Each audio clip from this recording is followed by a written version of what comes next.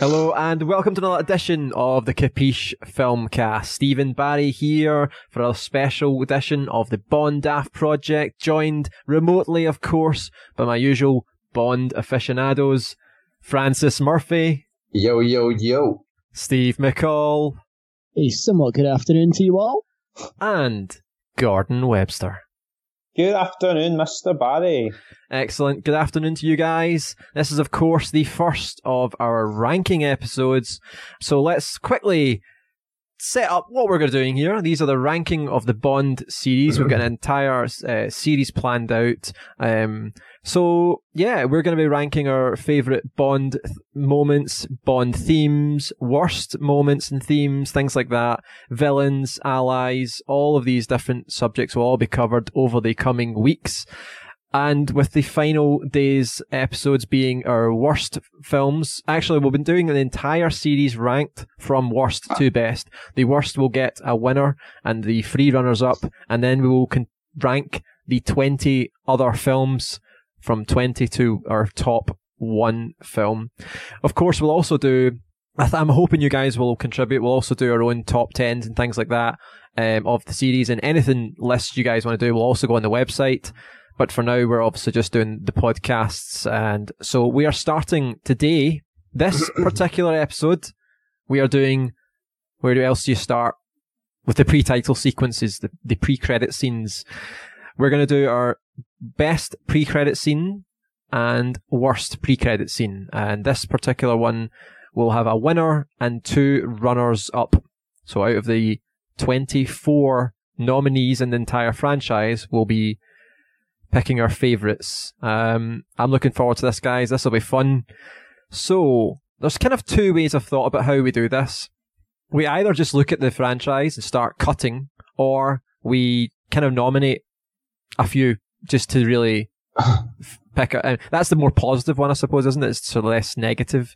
I think we can adopt the negative one for other types of categories, but maybe I think we should start the positive one, where we maybe just go around table, nominate a film that we think should be in the discussion, and then after that, we have to look at the others and say, are we happy that the others didn't get included? Do you guys feel that's maybe the best way to do it? Yeah, definitely. I think that works. Okay. Yeah. All right then. So, let's start with our main Bond aficionado, Gordon Webster, Commander Webster.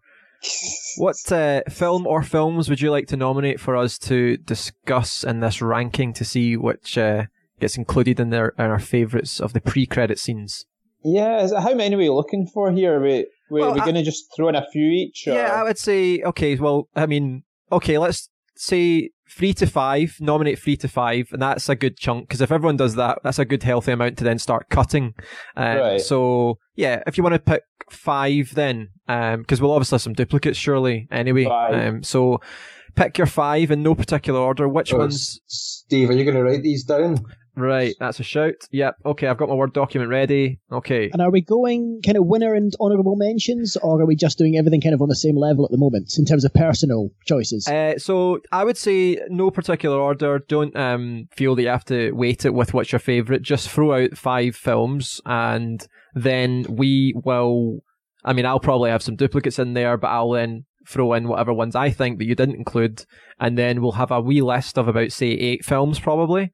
It'll probably roughly about that, 8 to 10 films, and then we'll really have to get into debate of why certain films are better than others and start cutting from that. With the winner, we'll try and lock in the final 3, and in that discussion, then we will try and nominate one of them as the winner. We'll have to kind of try and agree, and I want to kind of emphasise that this is a debate. We want to try and come to this as a collective. Now, I don't think there's going to be a lot of categories where we'll all agree quite easily, so there's definitely going to be some give and take. I think if someone puts out a great argument and we really are coming to the point of the point where we're just getting nowhere, I think someone will have to concede. But let's keep it interesting. Let's not concede straight away. Let's kind of try and play fair, all that kind of stuff. So yeah, be mindful of everyone's arguments, and yeah, it should be hopefully fun, fair debating. Of course, I'm going to be always right, and I'll be editing it, so that's really that's all that matters in the end. Okay, Gordon then nominates 5 films that you think, or should we do it Yeah, should we do it? Just everyone nominate? Yeah. Pick your 5 films, and then we'll go around and who else wants to add in no particular order. Which ones do you think are worthy of best pre-title sequence? Right, kind of got a couple of mine for my actual favourites. So you want me to include what I think would be my actual favourite one here as well? Well, I would include it. Yeah, the 5 that you want to lock in. That you feel, just best 5. Yeah, so don't weight them as first and second and things like that. Just here's the films that I think that are worthy of discussion, and that is it. So yeah, chuck them out. What are they? Yeah, okay. Commander Stephen Barry. We're all Commander. My pre-titles nominees are The Living Daylights. Okay. Number 1. Strong start. A popular one in this podcast. Mm-hmm. Cracking film. Number 2, Spectre. Another strong one. Yep. Number 3, Tomorrow Never Dies. Mm-hmm. Okay. Yep. Number 4, Goldfinger. That's the one. Jesus. I nearly typed GoldenEye, you dick. And my last one is GoldenEye. Oh, there we go. Okay. 5 excellent pre-title sequences, Gordon. Thank you. Steve, what films would you like to nominate if they've not already been nominated? Uh-oh. I have got, I think I've actually got 4 okay. Prepared, believe it or not, but some of Gordon's I might actually end up being thrown into mine. That's fine, as long as they're on the list. It doesn't matter who put them there, essentially, in the end. Cool. I forgot a big one, but I'm sure one of you guys is going to mention it. Well, I'm going to throw 4 into the mix. Okay. The first one I'm throwing in is Casino Royale. Oh, yes. I will leave my reasons for when we get into the debates. Yep. Second one I'm throwing in is Octopussy. Okay. Third is Thunderball. Oh, right. Oh, yeah. Nice. Is that the one you were talking about, Gordon? No. Oh, okay. Oh. And the fourth one I'm chucking in is Live and Let Die. Ooh. If I've got the right film. Okay. Yes, I do. That's 4. So, Fran, is there any others you want to add in that haven't been included yet? The only one I would have said, which Steve just said, was Casino Royale. So is that the only one you would put in? Well, that's the one. Like the other ones have been mentioned that I would have chosen. Oh, Casino Royale's in there anyway. I know, that's what I'm saying. That's the only, like, after what Gordon said, that was the only one that right. Okay. That wasn't there. Although I was trying to remember something because I was looking at this last night. I don't know whether it was part of just the normal like run of the film that it was in. But do you remember that bit where Bond was skiing down, being chased by a whole army? Mm-hmm. That wasn't a pre-title sequence, was it? That was about 4 pre-title sequences, was it not? Yeah, I mean, which one? Are we talking at a Moore? Is it Moore? It's a specific is it point that we made because it goes through like a checkpoint, like a border crossing, and he's being followed down by like tanks and bloody hovercrafts. And that's Die Another Day, the hovercraft one. No, it's an old one. Oh, I think I know what one you might mean. It was like the Soviets chasing him or something like that. I think you're thinking of 11 Daylights, but it's not a pre-title sequence. Right, okay. Kill. It might be A View to a Kill, which has got that Beach Boys song. The View to a Kill's, that's the one with the wee submarine at the end, isn't it? Uh-huh. Yeah. And then the other one where he had the parachute. It's neither of those. Spy Who Loved Me. Yeah. You only live twice. He was at the top of the ski lodge and then got chased down the hill by a lot of people, possibly Russians. I think that was is that sequence. Is that not Spy Who Loved Me? Yeah. Yeah. Well, that was the only other thing I was trying to figure out. But basically, the only one. Yeah, there was a big one that I didn't mention. Yeah, so I think I know which one you're talking about, Gordon. So I'm gonna mention it as The Spy Who Loved Me. Yes, that's what I'm thinking of. Yeah. Yeah. To me, that's definitely worthy of an inclusion. I'm going to nominate Skyfall. So we've got how many films? That 3, 5, 9, 11, and Spy Who Loved Me. Yeah, that's the one with the Union Jack parachute, isn't it? Yeah. At the start. Yeah. Quite iconic one. I was going to mention Moonraker, and I think most of Moonraker is fantastic until that ending when Jaws does that Flappy Bird thing and falls into the circus with the circus music playing. I think it's up until that is fantastic. The Bond flying out of the plane with no parachute is phenomenal stunt work, and it's just a shame that the tone of that kind of was ruined by the very ending of it. So that, to me, that's why it just is not getting a nomination. Steve's nomination of Live and Let Die was a good one, because there you've got one where Bond isn't actually in the whole pre-title sequence, but that can be a powerful thing. They did the same thing in The Man with the Golden Gun, which I was going to mention. I'm toying with that one as well. See, I don't know, because the thing is, are we doing like a top 5? No, it's going to be tough, but I think what we'd want to do here, right, is give them their due. So we want to have discussion about them. There's ones that they're going to have to get cut. There's obviously, we've got 11 films here, and only 3 of them are making it into the final debate of the winner. But that's the thing. I mean, there's some we know we're never going to put. Like, for example, Diamonds Are Forever is unquestionably the worst. Yes, I think I don't want to spoil that, but we will be doing the worst. And I don't know how you all feel, but that is going to be a strong contender for that. So we're not even looking at that, but because that's going to get its own discussion about how bad it is in its own podcast. But for this one, it's a good chance to focus on some of these pre-title sequences and give a wee bit of, what was good about it and things like that. So as much as they might get cut, it gives them a wee bit of a prop to really talk about them. Well, actually, I'm going to nominate one more, actually. Right. Okay. A wild card one, just for sheer ludicrousness of it, was the Dr. No and the 3 blind mice men walking around. That Dr. No doesn't have a pre-title sequence, though. That's what I would class it as. If we call it opening sequence, you could include that, I suppose, yeah. Because Dr. No, obviously, they hadn't settled on that formula, so there was like Steve pointed out, the title sequence then. But yeah, as a worthy contender, I think, Fran. It's ludicrous, isn't it? Right, okay. It's notable as well for being, obviously. We'll put it in, but it's clearly going to get cut. I know, but I just want to talk about that one. I think it's quite funny. I think, you know what? No. I think we quickly, as well, in that same vein, I think we have to put in the first one just as a discussion point from Russia with Love. Just on the basis that, just a very quick discussion about it. I think it's weird not having it in there, but it's kind of just a basic discussion. I think that will make our nominees. So the ones we've clearly just not, that are, in the middling, the ones that aren't even going to get mentioned about. You Only Live Twice is one that's not going to get discussed. I'm fine with that. I found that a bit confusing, that one. Bond gets killed. It seems like a weird plan. He makes a line about how Chinese girls taste a bit different from others and things like that. Oh my God. That film hasn't aged particularly well, and the start wasn't the best for me. I mentioned Moonraker's already fallen short. The Man with the Golden Gun just didn't make the cut. That was a good one, actually, and I'm kind of looking at it going, maybe it should have just, but at the same time, we can't have them all here. Christopher Lee hunting down an assassin. I thought that was a kind of cool way to start that film. And a few others. Die Another Day didn't get a mention. That's the only good part in that entire film, and it feels we should have just nominated it just purely because that's the only good thing we could really say about that film. But at the same time, it's not one of the best. It's just a decent one. So yeah, I think that does it then. We have now, let's see, that's 5, 9, 10, 11, 12, 13 films to talk about.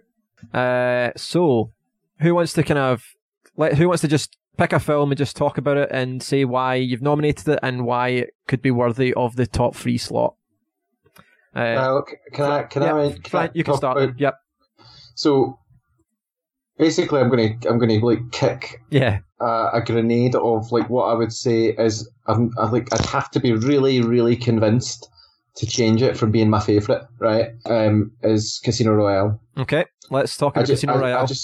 I just think it's so good. I've got it. I'm kind of watching it again as I'm talking, but it's the sheer. See the brutality. Like, obviously it's filmed black and white. The cinematography as well. The sort of angles of the shots of the building, and and the interior of the building. When Bond kills, there's flashbacks to Bond killing the guy in the bath, the toilet area.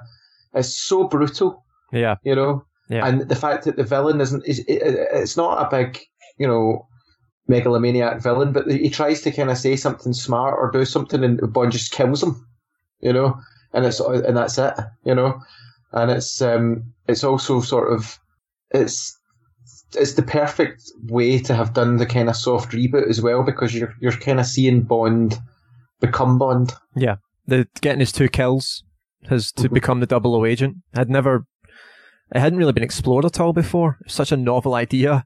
And what was that, the 20th film or something? Like, crazy. 2006, they sort of start really thinking about what it means to become the 00 agent. What a start to reboot your franchise. What a way to do it. And then with the ending, with the transition into the gun barrel sequence in the first person view. Oh, brilliant idea.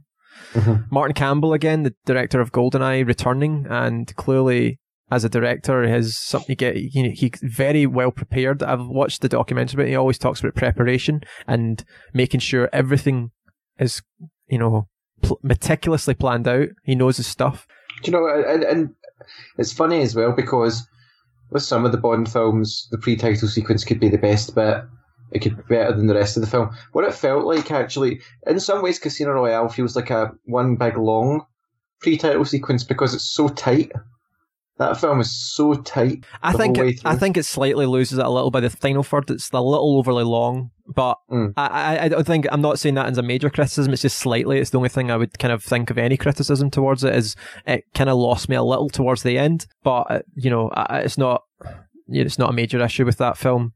Guys, what do you feel? Obviously, out of the 13 films, Casino Royale, could we circle it to go into the final 3 as a potential? Obviously, with it still could get cut again, but I think it has to get in there, actually. That's one of the absolute top ones. The way Fran put it probably couldn't really be beaten. It's the way that they used it to reboot the franchise, and just the artiness, the sort of black and white film noir style of it was so different to anything we'd seen before. And it was really making a statement. It was going, right, this is how we're proceeding with the franchise from here on in. Mm-hmm. Yep. And it threw Bond into the 21st century at 100 miles an hour. And at a turning point, I think we can't ignore it. It's as important, I think, as what we're saying, the opening sequence of the first ever Bond film. It's a huge moment, and it does look the absolute business. It looks fantastic. So I think I wouldn't argue against that being thrown into the top 3 for now. Okay, yep. Gordon, what's your thoughts on that? Yes, I echo most of that. I really enjoy that pre-title sequence. Like Steve said there, it's well into the 21st century. It's 2006, but make no mistake, that's the Bond from the books. Everything about that is Bond from the books. It's the spy world. It's hard to explain. I'm going to find that with so many of these pre-title sequences. Sometimes they just do something to you, and it's so simple. And yet, one thing I think also really makes a pre-title sequence is a nice little line to lead us actually into the gun barrel or the titles, which is Bond shoots the bent 00 agent, and because what is it he says to Bond? He said the first is, or the second is always the most satisfying, something along those lines in terms of kills, and he goes, yes, considerably. And then a few seconds later, it rolls into the actual title. So it's not right. It's not, there's some of them where Bond will have an absolute banger of a one-liner and it'll go straight into the titles. And it was almost that. It was a great line, just, to introduce Daniel Craig. The only thing I think they could have maybe done better was, I said this at the time, done more of a reveal where you don't quite see his full face until right at that moment. But I mean, it's hard to fault it. It's a brilliant sequence, and I think in terms of that final line, other great examples of that, I'll mention one which we've not nominated, which is Quantum of Solace, which is a great one where his last line, Mr. White is in the boot of this car, Bond's in this frantic car chase, getting absolutely battered to pieces. Bond opens the boot and he's cowering inside, and he says, it's time to get out, and then straight into Jack White, another way to die, yeah, and then Goldfinger, which we'll get on to, get the final line, positively shocking, straight into an amazing title sequence. Yeah. So Casino Royale potentially is going to be in the top 3. Gordon, you want to nominate a film that you feel is going to have to be on the top 3? Well, out of the ones we put forward. Yeah, there. so we're now narrowing down the list and going to talk about a film to focus on a film, and then so once we've got, I'd say 4 films, we'll all pick one film, and then it's a case of discussing the ones we're cutting and saying why we're cutting them, and if we're all happy with it, and then we'll be choosing our winner. So, Gordon, what film out of them do you feel is just you want to nominate to get really into that top 3? Goldeneye. Okay. No, James, I was always better. Yep, Gordon, just want to go into it. Why do you feel it's going to be in there? It's the perfect introduction for Brosnan. It's got incredible cinematography of probably the most magnificent dam in the world, one of the most magnificent stunts in the world. You've actually got 2 incredible stunts in that one pre-title sequence. It's quite a lengthy one. I'd say it's around about the 10-minute mark, Goldeneye. I love seeing 2 00s working together on a mission, being stealthy. We'd never seen that before.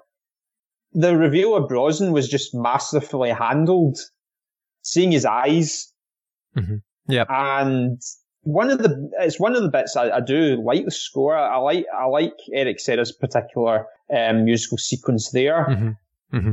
That shot of the plane flying over at the start, it's just seeing Bond run along the dam, but you not knowing, you even hear him breathing, but you don't quite see his face. They just gradually build it up. And a twist, man, in the bottling room. It's that deathly silence. It's so loud, all the explosions and gunfire, then silence, and Bond's like, Alec, there's just nothing. You know, what's happened to 006? Oromov's got him at gunpoint. Mm-hmm. It's just, it's almost the perfect Bond pre-title sequence. You've got, Bond against the odds as well. You know, he's got there's about 30 Soviet men or so with their guns on him. His colleague at gunpoint from Oromov. Yep. I get Bond against the odds. He gets out. Bond always finds a way. Bond uses his wits with the gas tanks. There's just, and then again, it's not just the actual, with any pre-title sequence, it's not just the actual sequence, but the way it leads us into the song. That shot of the plane flying, the sound effects, brilliant too. Yep. And that, getting that before you actually, before the title sequence actually starts, it's just, it's almost perfect. I really, really enjoy it. I think also, I mean, it's probably worth also, Steve, mentioning, you know, why, obviously, what's so important about the pre-title sequence. It's a thing that, for certainly in the early years, was unique to Bond, I believe. There wasn't just the simple formula of titles at the start of the film and then the film. It's like a mini movie. Goldeneye's the perfect example, I think, of a mini movie before we get into the actual nuts and bolts of the movie itself. And I think that idea was then maybe copied, not so much copied, but used in, you know, TV series in the 70s, like The Professionals and The Sweeney, for example. But it's not something you see a lot of in films nowadays, but it was something very unique to Bond. The gun barrel sequence as well, let's not forget that.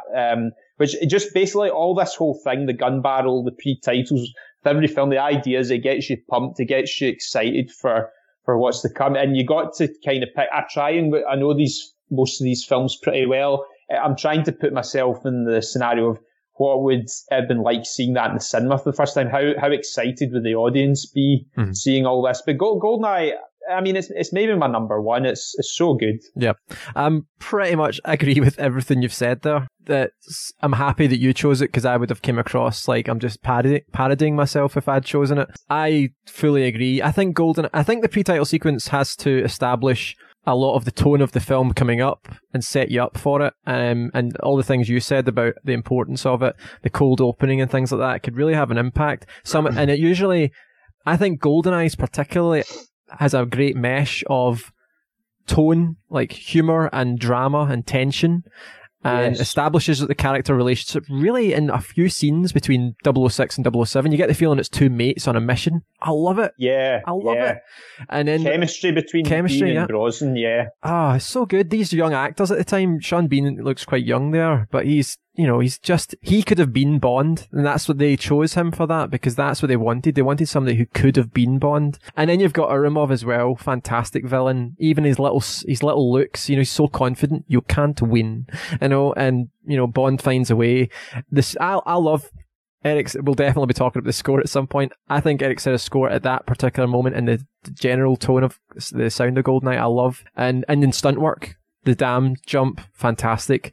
So to essentially jump on that, I think GoldenEye is up there. Steve, first of all, does Andy disagree with GoldenEye, that they don't think they should be highlighted? That there's any that clearly, obviously we're still to nominate at least two I more? think GoldenEye's safe. I think, I want to kind of comment a wee bit on it, I suppose, in the sense that, I just loved, it was particularly noticeable in the pre-title sequence for GoldenEye, this idea of, it was kind of the last time you saw Soviet Russia as Soviet Russia in the Bond films, because later in the movie it was after the Soviet Union had ended, and you had things like Statue Park, but that sort of kind of the kind of it's almost like cold, it's almost sterile, and kind of shabby, and the music, that kind of hollow, it's almost like a drum, isn't it, type sound? It's like half industrial, half kind of. Yeah, I don't know how to describe it, but I just know Soviet is the word that I think of. I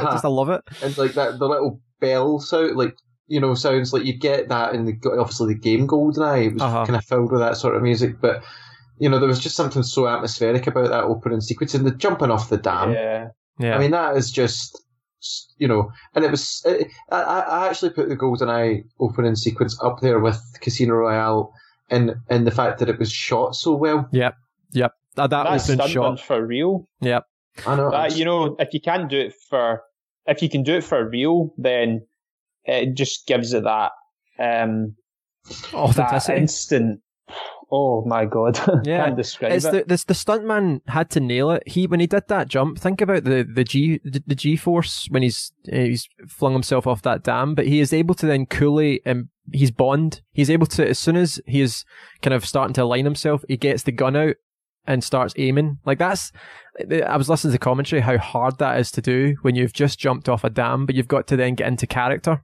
And you've only got one take or whatever to do it, You've got to slowly then aim the gun, do it really coolly. Don't drop it or anything like that. Very hard thing to do. So yes, I think GoldenEye safely nominated, obviously. Technically could get cut when we start looking at the others and realising what we're going to lose here. Steve, let's come to you. As a third film, what do you think should be highlighted to get into that final three? Well, I've put myself up against some incredible competition, unfortunately, because I think the two that I've nominated are probably two of the best. But the one that's been in my notes as standing out, as having a standout pre-title sequence, was Octopussy. And I couldn't quite work out why, so I went back yesterday and watched that a couple of times. And then I realised, yeah, absolutely right. It's the most sort of classic Bond intro, I think, to any of particularly the sort of older, sort of first half of the franchise. Go back to it. So it's Bond Undercover, which I always like. He's at this, looks like a horse show, and he sort of turns up looking like a farmer and then gets changed into a military uniform and then kind of infiltrates the military with the aim of attaching an explosive to a device that's inside an air hangar. And he's doing it with an accomplice, a Bond girl. It's kind of got all the classic Bond elements inside one short scene. Yeah. And it's also just really exciting. So that moment, you've got that sort of tension while he's undercover. And then just as he's planted the explosive devices planned, he gets uncovered. And then you've got that kind of humor of the old Bond that slips in, but not the sort of deadly awful, sort of dated humor that we start getting later on. Mm-hmm. This is sort of, so he gets discovered and looks at the guy's... It's kind of cheeky humor, isn't it? Yes, exactly. He looks at the guy's ID card and says, "Oh, you're a Toro too," in that kind of almost sort of bantery type way. It's funny, but it's not sort of cringingly funny. Yeah. And then you've got him obviously being rescued by the Bond girl, who is, it's slightly dated. Yeah, she's kind of showing off her legs, and Bond's sort of sitting on this truck going, look at that. Yeah, look at some of that. Yeah. And then the way he distracts them, punches his way out, and then jumps into the back of this horse box. And then again, it's ridiculous. A fake horse. The fake back end of a horse pops up, and out from this horse box comes a microlight. And it's the excitement of, oh yes, here we go, big Bond gadgets. And then, I mean, this is only about 3 or 4 minutes into the entire film, and already he's having an aerial kind of dogfight with a heat-seeking missile, which obviously Bond wins. And then just the end where he's escaped from this sort of military. He's flown his microlight through a hangar, through the sort of cracks of a door just as it's closing, which then traps the missile, which then blows up. And he then just lands at a petrol station. Absolutely perfectly. And it's just so classic Bonds. It's completely different to anything we get today, and probably quite different to a lot of, because I think from Octopussy onwards, it started getting a bit old. That kind of humor started getting cringy. They started doing too much of it. You started getting the awful one-liners, and going right up to kind of Die Another Day. Yeah. This it's got all the classic Bond. It is like a miniature film, which is what you want from a pre-title sequence, as we've established. It's all the excitement within about 3 or 4 minutes. I think it's maybe about 6 minutes, and it's a cracking start to a film. Yep. So I was wondering why that was in my list. So I went back and looked at it and thought, yep, you know what? I think this needs to be in there somewhere. Okay. Just for argument's sake, if anything. Okay. Yep. Guys, what do you feel? Do you want to keep that high? Yep. I love Octopussy anyway. And the funny thing was, for some reason, I don't know why or how, but I'd forgotten just how fantastically brilliant that opening sequence actually was. And I'm not talking about like recently, I'm talking about before I rewatched the film again. Yeah. And I was remembering all the bits from the movie, like Bond getting into a crocodile and all these daft things, running about with a clown suit. Tarzan. The military shouting, "There's a guy ran inside and he's wearing a red shirt," just things like that. But that pre-title sequence, I mean, in a way, like I don't feel like there's contenders for these three, or competition. Oh, I do disagree with that, I'm afraid, but I'm kind of pleased. I'm pleased at what's been chosen, because I mean, maybe for me the argument might be in what is it, number 1, 2, and 3, but I'm certainly not going to be nominating any out of the other rest of the list. Okay. Gordon, to talk about, because I love this. I love the Octopussy one as well. We'll keep it highlighted. Gordon, what would you feel about Octopussy? Love it, man. Love it.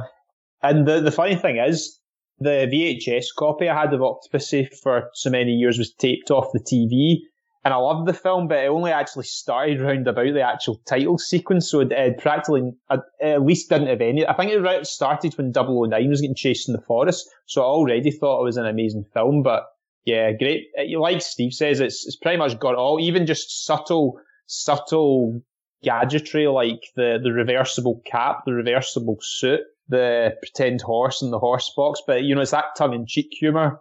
It's Gamura, his eyebrow-raising, cheeky best as well, especially pulling the Acrostar jet up to the petrol station. Yeah, it was actually filmed, I believe, round about when they did Moonraker. They were going to use it for that, but they ended up not using it, but then using it 2 films later, which is interesting. Okay, we'll keep Octopussy highlighted then. So I have one film to nominate, and this is a tough one. I am debating. There is 3 that stand out to me that they need to be, maybe 4. I think I'm going to go Spectre. I feel like the one take style of the Spectre intro is the best that film ever got. It was good. It was a decent film in the first half, but the introduction is the best part about it. The Day of the Dead festival, Bond calmly walking across, building ledges as the camera circles round and tracks him. I love it. I feel like, to me, I was so excited watching that in the cinema. I do love Roger Deakins as a cinematographer. I think his style is fantastic, and I think some of his best stuff was in that scene. And I do think that the tension, and even getting that sort of like small snippet of humour that sometimes the Craig films lacked. I mean, it's very subtle. Bond, falls and lands into this perfectly placed sofa and sort of gets up and fixes his cufflinks or his tie or whatever. To me, that kind of, you needed that a little. I just love the style of that. And then obviously the manic helicopter sort of fight sequence in the sky. Definitely to me, needs to be looked at as one of the best pre-title sequences. I don't know how you guys feel. Do you? Definitely one of the best looking. I remember that long walking shot across the rooftop, which I think you mentioned. Again, it is stunning. And I know, I remember back from when we did the podcast on this one, I didn't like I felt a bit awkward about the whole landing on the sofa thing, but come to think of it, and that explanation, actually, you're right, in that it does need an injection of humour in there somewhere, just a little bit. And on sort of reflection, I think they probably struck the balance quite right there. It's not too stupid, but it's not so unsubtle that you don't laugh at it. So in that case, I actually think, particularly the way it looked, and that helicopter work was stunning. Yep. It was incredible. Yep. Great stunt work as usual. The thing is, with these four, we are now losing. All right, I think let's look at the ones that we're going to lose first in quick cuts. I think Dr. No, and the fact that it's not actually a pre-credit sequence, has to get cut. Fran, you can give it a kind of quick kind of explanation and a sort of your props to that film if you want just now before we officially cut it. Yeah, I mean, it was mainly the fact that those guys, they weren't even really blind, but I mean, the whole thing was just ludicrousness. I mean, the fact that they went all the way across the island like that. Yeah. Do you know what I mean? And I think as well, what's interesting about it is it did kind of, it feels like a pre-title sequence that wasn't edited the same way that they were later. Do you know what I mean? It felt like that, just that kind of setting the tone for the movie, you know? Yeah, I kind of get that. I think if Dr. No, obviously that was them just finding their feet, trying to see what works, and they obviously didn't really find it until Goldfinger. But maybe if Dr. No had been made after Goldfinger, that would have been what they would have done. But yeah, as it stands, it's officially discounted. So it got its nomination, it's gone. Officially. It got its moment in the sun. Yeah, Dr. No has been cut. Now that leaves us still with a fair number of films that we are going to have to see cut from this list. I feel that it's tough to see. Do we really feel that? So the Living Daylights then, let's look at the Living Daylights then. Listen, I think actually, really, we should really be thinking about that one. You know, it's funny because I'm just after saying I wouldn't add any more, but you know what? That was such a good intro. Oh, it was fantastic. I mean, it was probably the most tension in any of them, I would say. I mean, the tension in that was unbelievable. So this is the sort of mission that goes, obviously, it's a training mission, and it's the first introduction of Dalton, but they do it quite cleverly, I think. They sort of set you up, you think you're seeing Dalton here, no, this guy might be him, nope.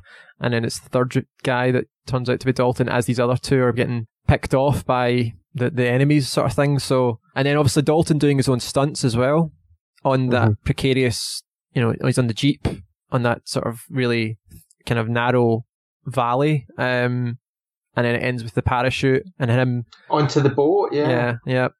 Guys, I mean, I personally think I'm looking at this list here. We've got Spy Who Loved Me and Goldfinger and Skyfall, who I think were all really tough ones. I think, do we definitely... The Living Daylights is good, but is it a contender for top 3? I'm not 100% sure, so I would be with you if that's kind of the way that's going in terms of cutting that. Mm-hmm. See, but I would feel the same way about Spectre. Yeah, I mean, to me, I think GoldenEye and Casino Royale are almost definite lock-ins. Like, I think those two are they're going to be fighting for the sort of winner for me. But I mean, Octopussy is far and away one of the most outrageously good classic ones. Do you know what I mean? Like, you know, do you know what I mean? Like, I'm looking at that and thinking, is Goldfinger not the pinnacle of the classic? It set us up for the little miniature story mixed with some humor, some cheeky humor, some style. That's that film. That pre-title since got style, man. Bond, you know, it's the humor, the duck thing. He's coming out the water with the duck disguise. He then, you know, he does his mission. He plants the bomb, and then coolly rips off the scuba gear, and he's got a white tuxedo, looking classy as hell. Comes in perfectly pressed and everything. Yeah, and then completely dry. He goes into that little, I don't know, is it a pub or a dance hall or whatever, and he's calmly smoking the cigarette as he looks at his watch, and then the timer, the explosion goes off.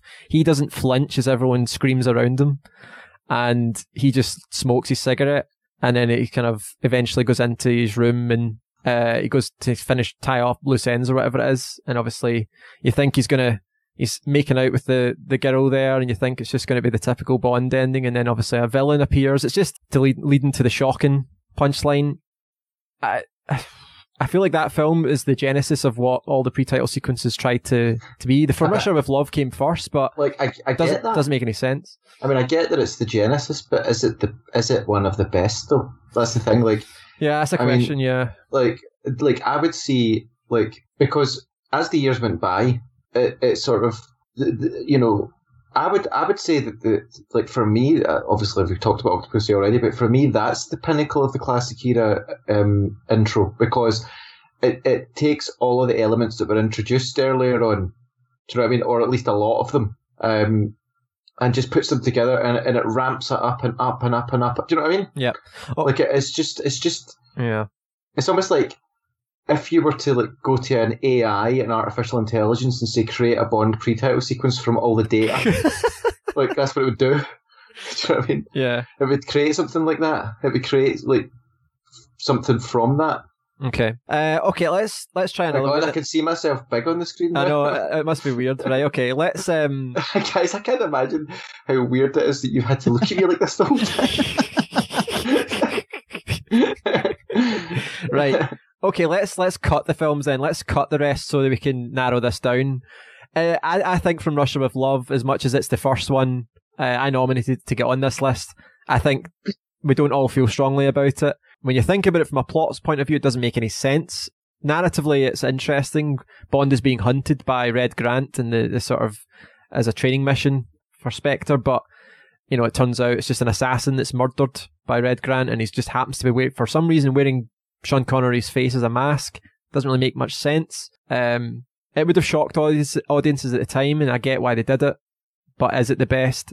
Is it even the top three? Probably not in amongst the ones we've already got highlighted. Do you feel... What is great about that, though, sorry to cut in there, of course, Steve, yeah. The whole thing about the guy wearing Bond's mask is, as well, the whole plot in From Russia with Love, it was partly about avenging Dr. No. Bond was meant to be the sort of arch nemesis for a while of Spectre. So it's as though it's showing you right away before you even hit the title sequence that Bond's the target. So you know Bond's in real danger in that film. And again, it's the fact you know Bond's referred to, but he's not seen. To me, that's got a real impact. But yeah, I mean, I can maybe see why we might cut it out. It's fairly straightforward, whereas the likes of Octopussy and Goldeneye are very packed. You've got, you know, top stunts. Yeah. And, well, I suppose in Goldfinger, you've got a fight sequence as well. Well, two, but one main one. So, but those ones are a bit more kind of densely packed of all the elements. But From Rush with Love, I guess, more straightforward. Yeah. You feeling everyone okay with cutting that one then? Yep. Slice it up, cut it out. From Russia is gone. Who wants to cut a film then? I nominated Thunderball, and I think it's only really because I've got that jetpack in my head. And You I love love that that so jetpack. much. I did love that jetpack, and I rewatched it again recently on a plane, and I burst out laughing again. I love it. I had to pause it, rewind it, and show Juliet so she could laugh. So yeah, but it's not a standout. It sets the film up well enough. It's got some good gadgetry. You've got a water cannon on the car for some reason. Yeah. But it's not, I can't argue its case as well as I can some of the others. So I would be happy to cut, as great as it is, I would be happy to cut Thunderball. I'm okay with that. I was going to say, I was going to choose another one. Oh, 2 secs. We'll just quickly, Gordon, is there anything you want to say on Thunderball to see if it stays or goes? Are you happy to cut it? I'm happy to cut it. I do really like it. It's nice to see every so often to have one that immediately goes to Bond as soon as the gun barrel's over. And again, amazing gun barrel, just full of impact, really gets you going for the film. Bond's right there. They did the same in The World's Not Enough. I quite like that. And you could tell that pre-title sequence, it kind of tells you where we're at with the series, going for the class and style with Thunderball.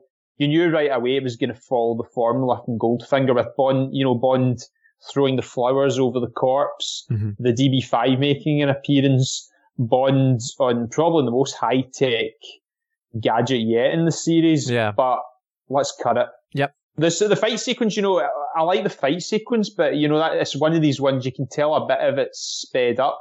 It doesn't really help me much knowing there's Bob Simmons, this one, the actual one of the main stunt coordinators that he's fighting, because you actually notice him in a few films. But it's great, but it's definitely not top 3. Okay, another one has been cut. Fran, you wanted to nominate a film. Which one you want to nominate? Well, it's not so much nominating it, but it was to clear the list down a bit, I suppose. Yeah. So Skyfall, Okay. Now, correct me if I'm wrong, but this is where Moneypenny shoots Bond off the bridge, isn't it? Yeah, take the shot. Take the bloody shot. I don't like that, right?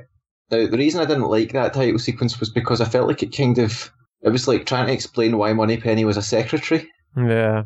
And I just didn't like that. I know. I can't remember if I mentioned it on the podcast, but like something about that rubbed me up the wrong way. I just didn't like that idea of... It's more of as I've thought about it since that, I've kind of thought about it, like her journey is like kind of backwards. Yeah. And it's like punishing her. Agent. She made quite a crucial mistake, to be fair, but she's punished for it in a way. But then again, it wasn't a mistake. Well, she was following the orders, wasn't she? Yeah, and she wasn't sure she was going to be able to do it, but it's definitely one of those where, like, it's not an uplifting, fun pre-title sequence. It's quite depressing. The tone of it. There isn't much humour in this one. It's a very serious one. It's gritty. Ronson's lying there dying, and Bond's got to leave him. Yeah. Guys, how do you feel about that? Happy to cut that one? Yeah, I would cut it. I think on the whole, tonally, Skyfall, there's a bit of a mismatch.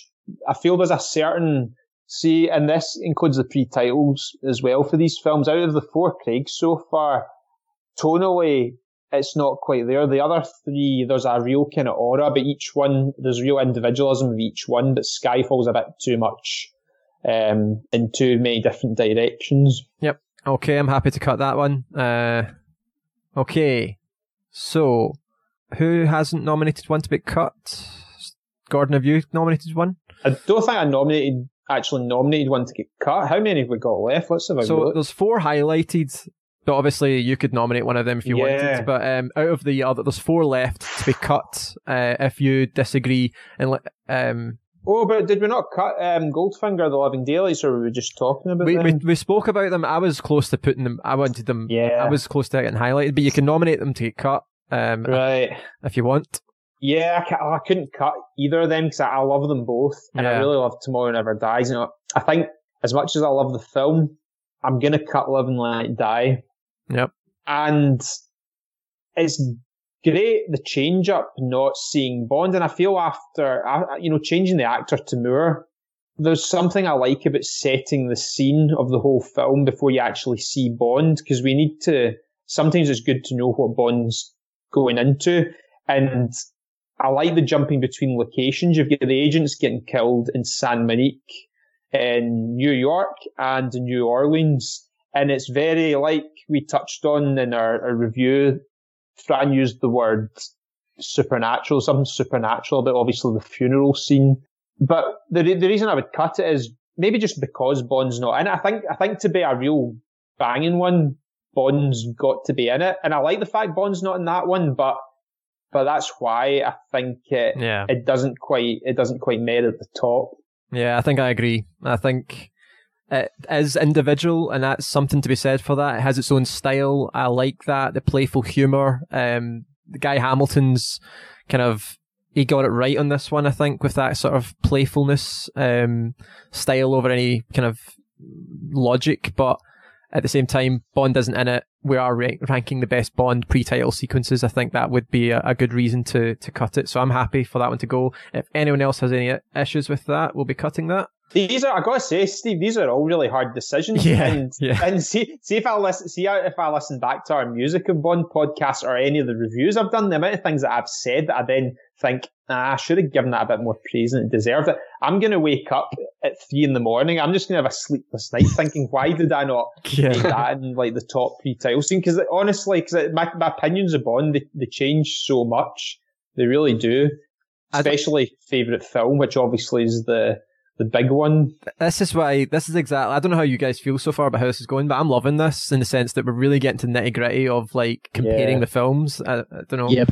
It's this is exactly what I wanted this to be, and we're still just narrowing this one category, and this is why it's going to take longer. I think we might not get to do as much each day because I kind of like this focus we're given to each subject. But anyways, yeah, Live and Let Die. Everyone okay with that one going? Yeah, definitely. Okay. Yeah. Oh, what happened there? I would like to make maybe a suggestion of this is. By the way, sorry, Gordon. I just want to ask something. Why is there a space between GoldenEye and Casino Royale? It's like a ghost film sitting in there. Isn't it? Yeah. Oh, it was separated into the people's who nominated. names. Yeah. So now it's just the list, so it doesn't really matter who nominated what. Because initially I was going to say, if this is going to take a while, can we maybe like slot in one or two quick breaks just to like go outside a bit of air and use the facilities and stuff? You're not right no, now. No. Right now, Polite way of saying you need a piss. We have to stay here not right all now. day. But Yeah. I expect full dedication to this project. Aye. I've got all your names listed against a number, and if I'm not happy with it, Blofeld style, I'm going to press a number. I'm and just looking for a quick escape. Yeah. Right, I'm going to nominate a film then to get cut. Why did I leave myself last when these are like really fucking tough films to nominate? I'm probably going to go The Spy Who Loved Me, and that might be controversial, I think, because it's one of the most iconic stunt sequences in the Bond history. If the skiing section off the mountain, I think sometimes the music has dated it so much that I do find it hard to compete with the other films. That kind of bow, bow, bow, bow, bow. I was going to say that had a disco soundtrack, isn't it? Yeah. I vaguely remember being confused as to why. It suited the time, I get it. You have to think about when it came out, and audiences probably loved it at the time, Bond 77, the theme and things like that. We are listening to it at a different time now, and I don't have any affinity to the 70s in that kind of way that I could maybe appreciate 80s sort of stuff. So that sound just doesn't quite do it for me. I really enjoy it. Like I say, I think it was right for the time, and I think despite only been, about 3 years between Golden Gun and Spy, the Spy Who Loved Me feels a lot more modern, and I think they needed things like that. Maybe the changing composer as well. I mean, don't get me wrong. I think The Spy Who Loved Me is one of the best Bond films. It's in my top 10 and has many things I love about it, mainly set design and things like that. I think, the Ken Adams sets, well, we'll get to discuss them in other categories. As a pre-title sequence, I also think it is fantastic. It's got into the final 8 or whatever. I mean, I if I'm honest, I think I would put it above Octopussy, possibly. But we've already highlighted Octopussy, and I think the rooms agree that Octopussy is better, probably. So I don't feel like that I can beat Octopussy. That's the only one I would maybe put it above. I don't know how we feel on that argument. I can go along with that. Yeah, it's like I said. I mean, I'm going to be changing my mind about all these all the time, and I'm sure you guys will as well. So we've got to we've got to be cruel at times, I think. This is where we're coming down to kind of disagree here. Like this is it. We're going to be starting to get into the nitty gritty here, and we've just got to say, no, I think you're completely wrong, Steve. I think Spy Who Loved Me needs to get cut, but I think that's kind of how we play it. Right? It's obviously. Do we not feel it can get cut at this point just now? I think it probably. I mean, it is fantastic, and it's the first, because obviously ski jumps and ski chases got a bit old, but this was a point where it was still fresh, and that jump, the parachute jump, is genuinely fantastic. But it's another one. It's got moments that are great, but as a whole, I don't think it could beat any of the ones that are highlighted. Okay. And also, I can't watch it without thinking of Alan Partridge now, annoyingly. I don't know how familiar you guys are with the Stop Getting Bond Wrong clip, but that's all I have in my head when I see it. Yeah. Which is funny, but yeah, it can't go top 4, I don't think. Yep. Gordon, you're probably the only one that might want to fight this one. How do you feel about that? Do you want to cut it yet, or? I don't. Spy Who Loved Me, I don't think I've quite got the strength to fight it. Right. Fight another day. And it's hard, yeah. It's because Octopussy is just so jam-packed full of great things. Okay. It made it to the top 8, but Spy Who Loved Me has been cut. Okay. Right, now we have 4 films nominated, 3 films still to cut. This is where it gets pretty damn tough to narrow down. First of all, obviously, should we do it? Is it free? I think we still should just have 1 winner and 2 runners-up. I don't know if you want to... So we're still having to cut one of the films that we initially highlighted. How do you feel about... Right, does Tomorrow Never Dies beat any of those other 4 that have been nominated? Nope. No, but I did bring it up because it's another one that's very well handled. Yeah.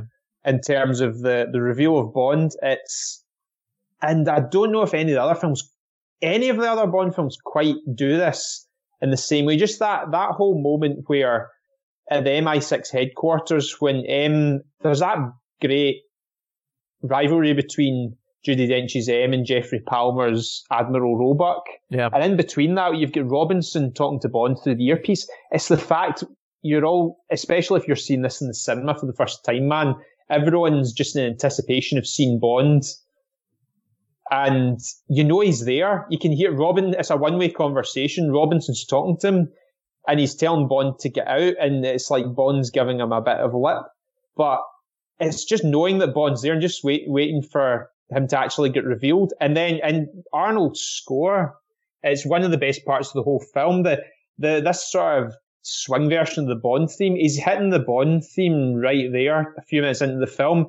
And then you see this guy getting his cigarette lit. He looks up, boom, hooked in the face, filthy habit.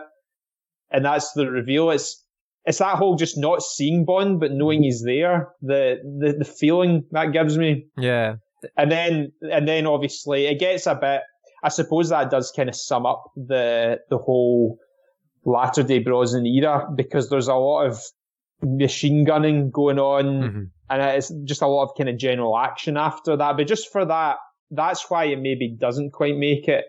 But I think that's the biggest strength is the knowing that Bond's there, but not actually seeing him. Yeah, you know, I find it really interesting, like, because you are particularly kind of fixated on that idea, Gordon.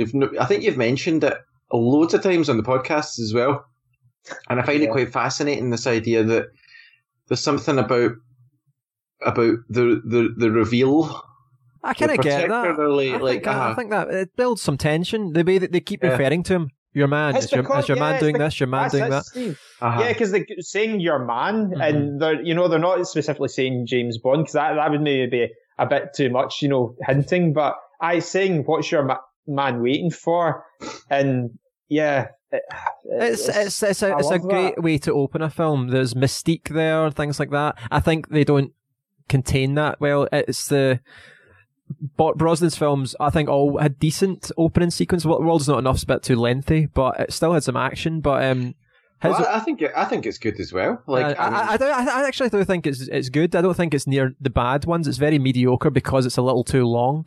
I mean, all I'm saying is, like, see the whole idea of revealing Bond, the reveal, like right? that. Yeah. But I also think, right, because Gordon, you had asked, like, you said a few times, like, oh, they maybe could have done that, right? And there was a few other times they could have used it, but I think the effectiveness of it's bigger when they don't use it a lot. Because, like, imagine every single Bond movie had a Bond reveal like that. Yeah, exactly. Aye. Because that's what I was saying earlier. How every so often you want one where Bond is shown a couple of seconds after the gun barrel. You want one every so often you don't see Bond. You want one every so often that's long. Variety. You want one every so often that's got a huge rip-roaring stunt like Spy Who Loved Me. It's about... it would be hard to, going along, that they obviously didn't know the franchise was going to last this long, but on the whole, now they've got to this point, it's evolved, but it's like, it's a big universe of different styles of pre-title sequence, which is, again, just one of the things you got to admire about the whole franchise. Okay. Well, that's the thing. I mean, there is almost like, there's, genre within genre. Like, your Bond pre-title sequence for a new Bond actor is a particular type of pre-title sequence, isn't it? So you've got them, then you've got the last pre-title sequence for a Bond, like, because they usually do know what their last film's going to be. You've got ones that kind of are evoking previous Bond pre-title sequences or referencing them. Mm-hmm. There's so many different kinds, like comedy, short. Yeah. Okay. There's ones with very quick cuts as well. I mean, sometimes slow reveals of things or slow panning of cameras works really well, but although it's not really up there, I like in You Only Live Twice how it's the big meeting between the world powers and then the immediate cut to Bond in bed with a woman. You can say what you like about that, but it's the contrast. It's like, this is our man in the field. Yeah, he is certainly in the field, that's for sure. Right. Okay. So I'm getting the feeling Tomorrow Never Dies. We can cut then. Tomorrow does die. Yeah. Steve, you how do you feel about that? Yep. I'm in at that. Yeah, it can go. Okay. 6 films left. What's I think. Well, I'm going to say The Living Daylights. It doesn't beat any of the ones that are highlighted. Right. Okay. How do we feel? And we guys? talked about it already, but we have kind of given it some credit there. I would put it again.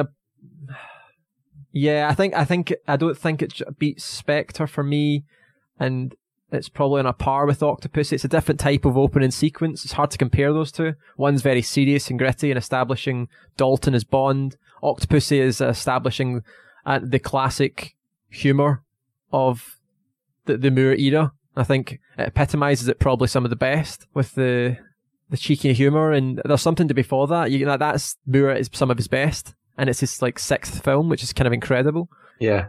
This is tough.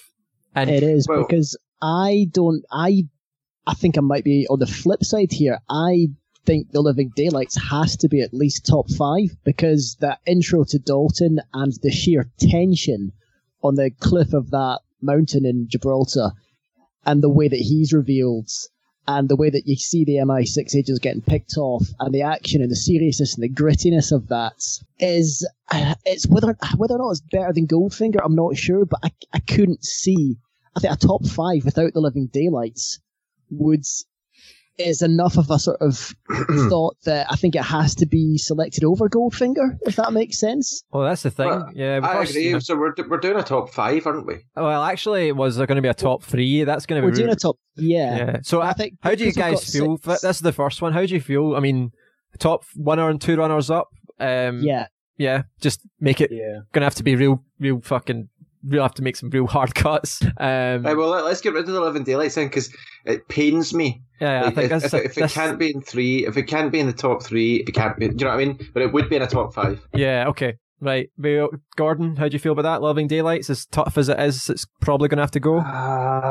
I know this is tough. God, yeah. And I was gonna say something really controversial and say Chop Casino Royale.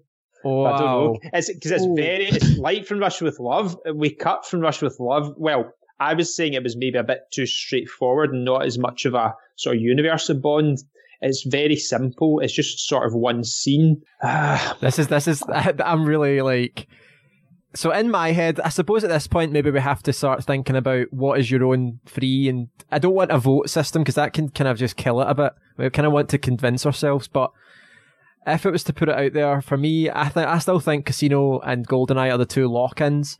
For my third, I know I nominated Spectre, but I'm sometimes thinking Goldfinger might edge it. But I know that Octopussy is a really strong one for you guys, so...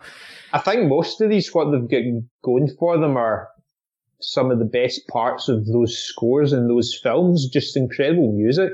I was just looking at them and thinking, because I was actually going to raise individual points about the music and all of them. I think, and probably the pick of the bunch there's the John Barry Goldfinger score. Yeah. It's just the I watched it earlier. Style and mystery. Yeah. I think as much as I nominated Spectre, I might be Goldfinger is a tough one to lose for me. I think to me that I don't know how I don't think I can cut Goldfinger. I just because I was gonna say I think like number one's between Goldfinger and GoldenEye for me. Oh man. Right. Does The Living Daylights then get cut on that basis then? Or Yes. I think it's a shame, but looking at what we've got, if we're going to come down to a top 3, then I think we have to realise that The Living Daylights isn't going to be in there. So Yeah. I think it could. It's a shame, but it can safely. If we're looking at a top 3, it can safely go. okay, Gordon, I think this might be having to go. Do you- Try to say what's wrong with it. I'm trying to think, but it's hard to say anything wrong with any of them. Do you know what I mean? I think here's what I'll say for The Living Daylights. It's the only thing you could maybe say about Dalton's Bond. Right? I love Dalton's Bond. I think 2 films, he only got 2, so he didn't get to cement a legacy.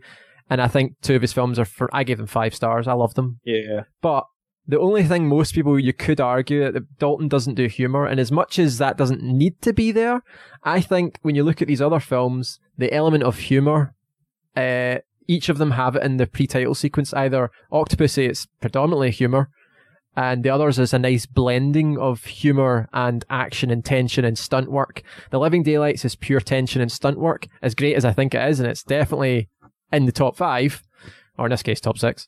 I think it kind of goes, it lacks that humour that maybe could edge it into the top 3. You may have a point there, yeah. But I mean, I love the humour at the end, the lady in the boat. It's so boring, Margot. These just nothing but playboys and tennis pros, and then you get the double agent swooping down. But Dalton doesn't. He looks bored when he looks like. Yeah, he looks like. Yeah, I'll spend some time. Yeah, order me a drink then. Cool. Like he looks like he couldn't give a shit.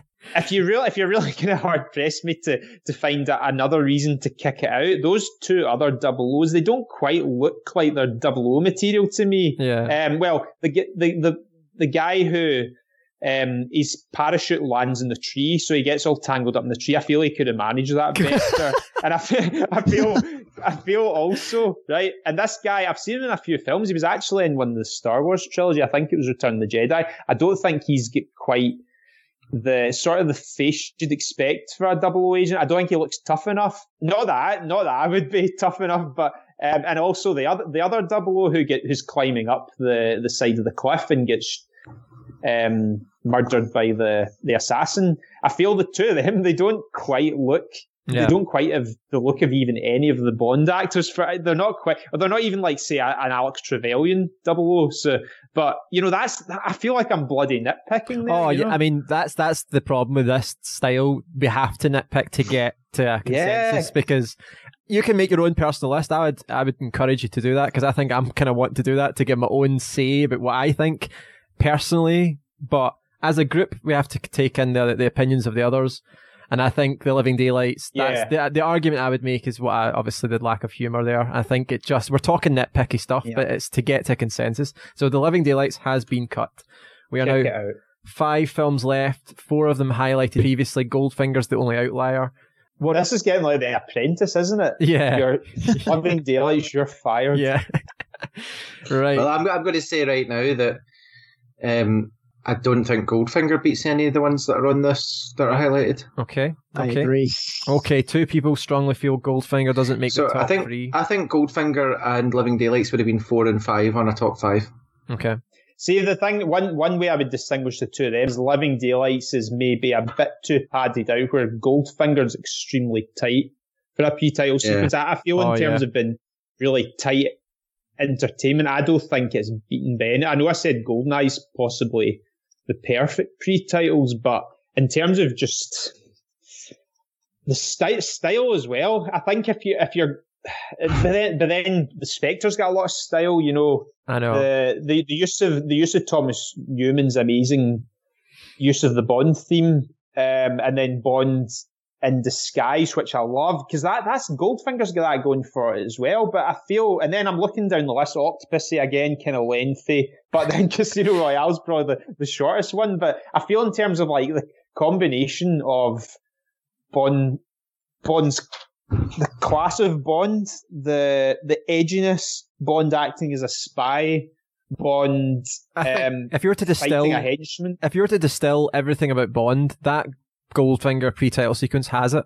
That's everything. That's everything. Sex appeal, espionage, one-liners, humour, style, the tuxedo, the music, the John Barry score, and it's all very tightly edited.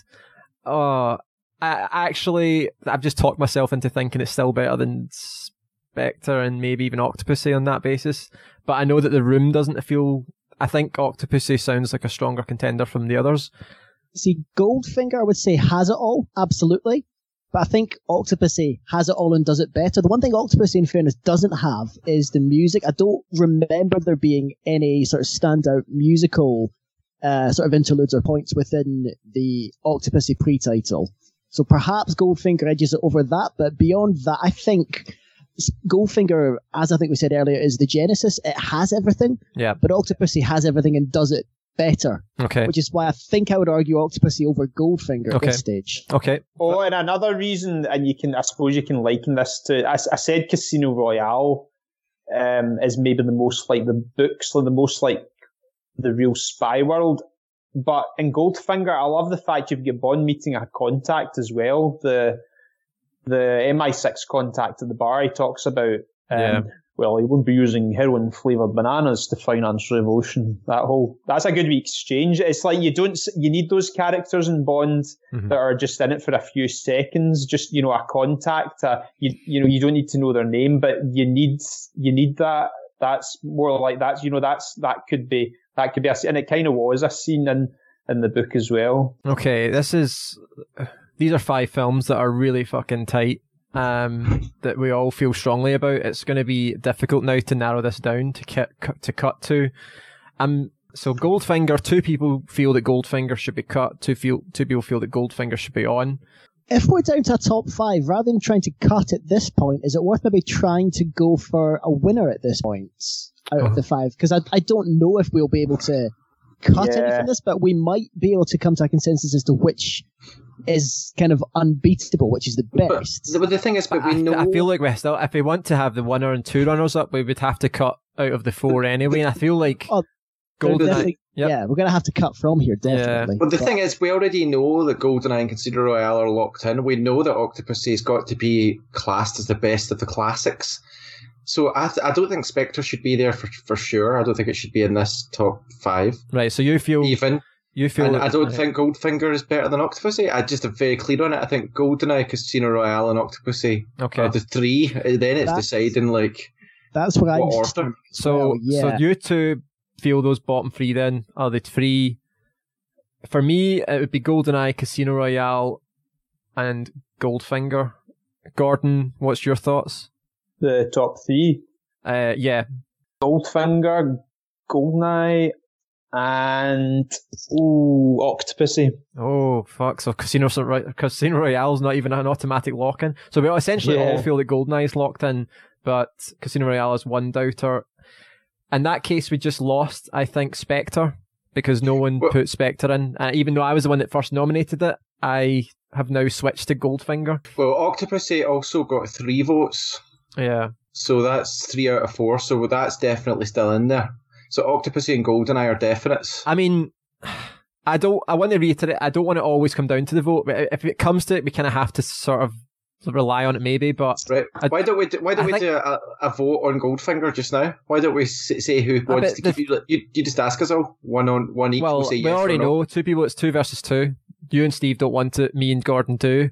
Octopussy won by... having 3 people, so by the vote, then it does come to, but it does. I don't want to. Right? Is there who wanted? Actually, yeah, Octopussy. It must. If 3 people want Octopussy and 2 people want Goldfinger, then Octopussy has beaten it by a vote. So okay, I think we'll get Gordon. I don't want this to end in a vote all the time because it kind of kills the fun of debate. Like I think people have to try and up their debate skills, but I don't think I'm gonna. I like a good election though. I mean, we're in election season. I mean, I like you could imagine that, there is drama involved when it comes to votes as well. Okay. Where it's like we're like, actually, do you know what? Let's just put the gun to our own heads and make a decision, All right. It pains me then that Goldfinger is going, but I think it wasn't going to win in this group. So we now have our final 3, GoldenEye, Casino Royale, and Octopussy. Now, I think it is GoldenEye, and it isn't just because we all just kind of automatically voted it by all having it as the de facto winner. but I think we covered it earlier when we were discussing it. It has everything.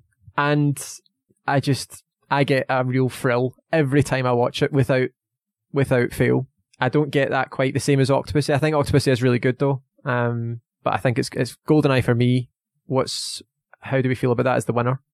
It's a tricky one, this. I came into this, I've got my notes in front of me, and I came into this with Casino Royale as my winner, with Octopussy in second, but I'm now having my mind changed because, I mean, the GoldenEye pre-title is undoubtedly thrilling. It's classic, it's got the Trevelyan moments.